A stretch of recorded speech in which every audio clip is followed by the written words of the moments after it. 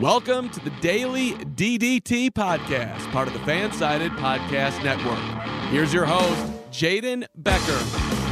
Pride is defined as a feeling of deep pleasure or satisfaction derived from one's own achievements. I'm Jaden Becker, and welcome to the Daily DDT Podcast, 7 Deadly Sins edition. Yes, moving on to another week. I believe this is the 5th week in a row of the 7 Deadly Sins episodes. Only 2 more after this one, and I'll be right back on the grind with you guys talking everything pro wrestling on the Daily DDT Podcast. Don't worry, I'll be coming back soon, and I'm excited to be back with you. I just needed some time, especially going away to do some things very, very special.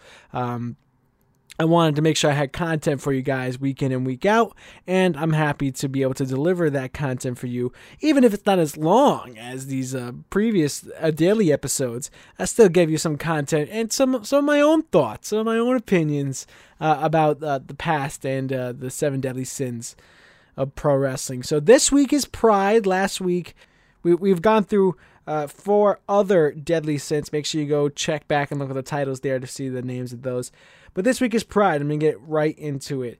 Once again, Pride is defined as a feeling of deep pleasure or satisfaction derived from one's own achievements. Pride is one of the main factors of pro wrestling. Pro wrestling for decades has been looked at by outsiders as boisterous men, self-absorbed of their own accomplishments and believed to be above the average man. Wrestlers work behind the veil of kayfabe, or at least they did back in the day, and the convention of presenting stage performances as genuine or authentic, that is kayfabe. In the world of social media and the internet, kayfabe has been broken and has died as the act of pro wrestling has been fully exposed. However, a select few stars have taken to make their on-air persona their real-life personality, causing harm to others and themselves. If we look back in the day, and this is what I really want to talk about in the beginning portion of this, and we're going to get into a little bit more in depth in the second half. If we look back in the day, we see how kayfabe kind of hurt people's persona, personally, their real life persona, as they had to continuously live their gimmick. Let's start off with David Schultz. Wrestler David Schultz in 1984 encountered a 20 for 20 reporter, John Stossel. The encounter became notorious after Schultz attacked Stossel after being asked if pro wrestling was fake. Many stories of the event have different tellings, but Schultz claims that Vince McMahon told him to, quote, stay in character and attack Stossel if he tries to expose the business. Schultz would be fired by the WWF and settled out of court with the WWF for over $200,000. David Schultz obviously having his pro wrestling career curtailed with the WWF after the incident with Stossel. Stossel also going on in that 20 for 20 report. It seemed like all of the media then back in the 80s wanted to expose pro wrestling for what it was, work, but that's all they were so focused on, the media, that they didn't see the shady dealings that was going on behind the scenes in the world of pro wrestling, because kayfabe just being the veil that covered it all. Oh, they break kayfabe, then what? You really get a deep dive into the look of what pro wrestling really was at that time, the shady dealings backstage, and what it be, and what honestly continues to be today in some way, shape, or form. But David Schultz really being the brunt of that, having his pride for the business and being told that his pride should be stood strong by Vince McMahon and stay by the side of WWF, cost him his career with the WWF after that incident with, of course, Stossel and 20 for 20. Also want to get into another person here, Gorgeous Gino Hernandez. And you talk about Gorgeous Gino Hernandez, one of the top promos of the late 70s and the early 80s, Gino was able to work crowds and boast a fantastic high lifestyle gimmick throughout the Southern territories, throughout, as I mentioned, in the late 70s and the early 80s. His lifestyle gimmick seeped into his real-life persona as the partying led him to ODing on cocaine, causing his death. His cause of death, however, has been challenged by many who believe that Hernandez was actually killed instead of ODing. Michael Hayes said in a 2016 interview, quote, "I have a real hard time believing that Gino Hernandez OD'd. He was most definitely hanging with the wrong crowd and either ran his mouth too much or knew too much or all of the above." Jake Roberts said, Jake the Snake Roberts, let that be, quote, "Gino was attached to some heavy people. He was running in some pretty big circles, man, and that maybe he didn't belong in." Brutus Beefcake has sided with the side of the drug overdose. Brutus Beefcake has rejected the murder theory, saying that Hernandez, quote, "had a serious drug problem and was, quote, intense, crazy partier." Either way you cut it, an OD or a murder, Hernandez died because his gimmick took him to places that he shouldn't have been and suffered the consequences for it. His manufactured pride turning into false pride caused his demise. So obviously talking about two very different situations here, an end of a person's WWF career in David Schultz and an end of a person's life in Gorgeous Gino Hernandez. There is a Vice Dark Side of the Ring on Gorgeous Gino Hernandez, which was a lot of people's first introduction to Gorgeous Gino Hernandez. I knew about him prior. I knew slightly about his story and about his death, but I didn't know how of a fantastic promo he was, Gino Hernandez, and remind me a lot of the great wrestlers of the late 80s and even today, some of the fantastic promos of today. He was one of the originators of it, and he was amazing on the microphone.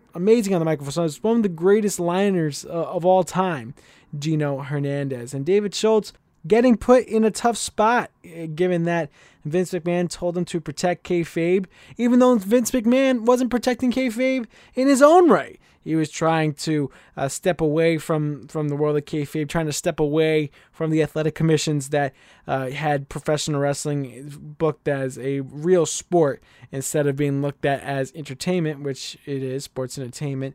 And Schultz just doing his job and being pushed out of the WWF because of him just doing his job. Of course, did leave with a good lump sum of money, but you can only imagine his pride being hurt there because of how much pride that he put into his work trying to protect kayfabe at that time, which was protected for the most part, but started to be shattered by the media, as I mentioned earlier, always hounding these wrestlers and these promotions, trying to find out if it was real or fake, if it was a work, or if it was a shoot, if you will.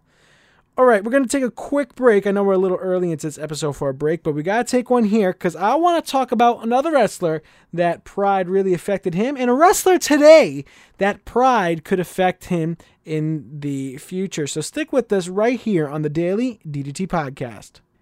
Welcome back to the Daily DDT Podcast. Glad to have you here with us talking about the 7 deadly sins this week.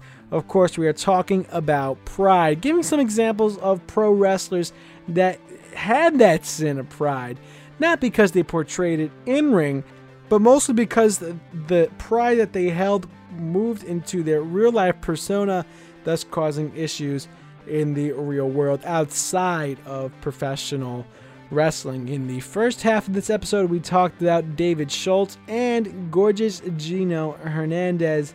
Now, let's move on to someone that I think can definitely hold a flame to any people on this list.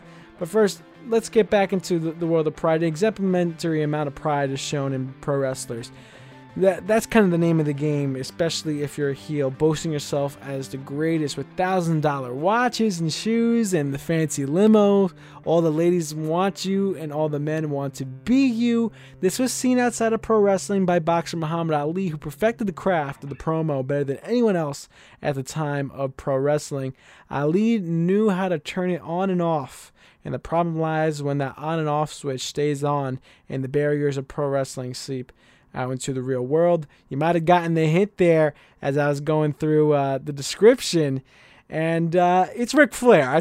I talked about Ric Flair previously during these 7 Deadly Sins episodes. Talked about him during the Gluttony episode, about him just not wanting to escape from the ring, just needing to stay in there as long as humanly possible.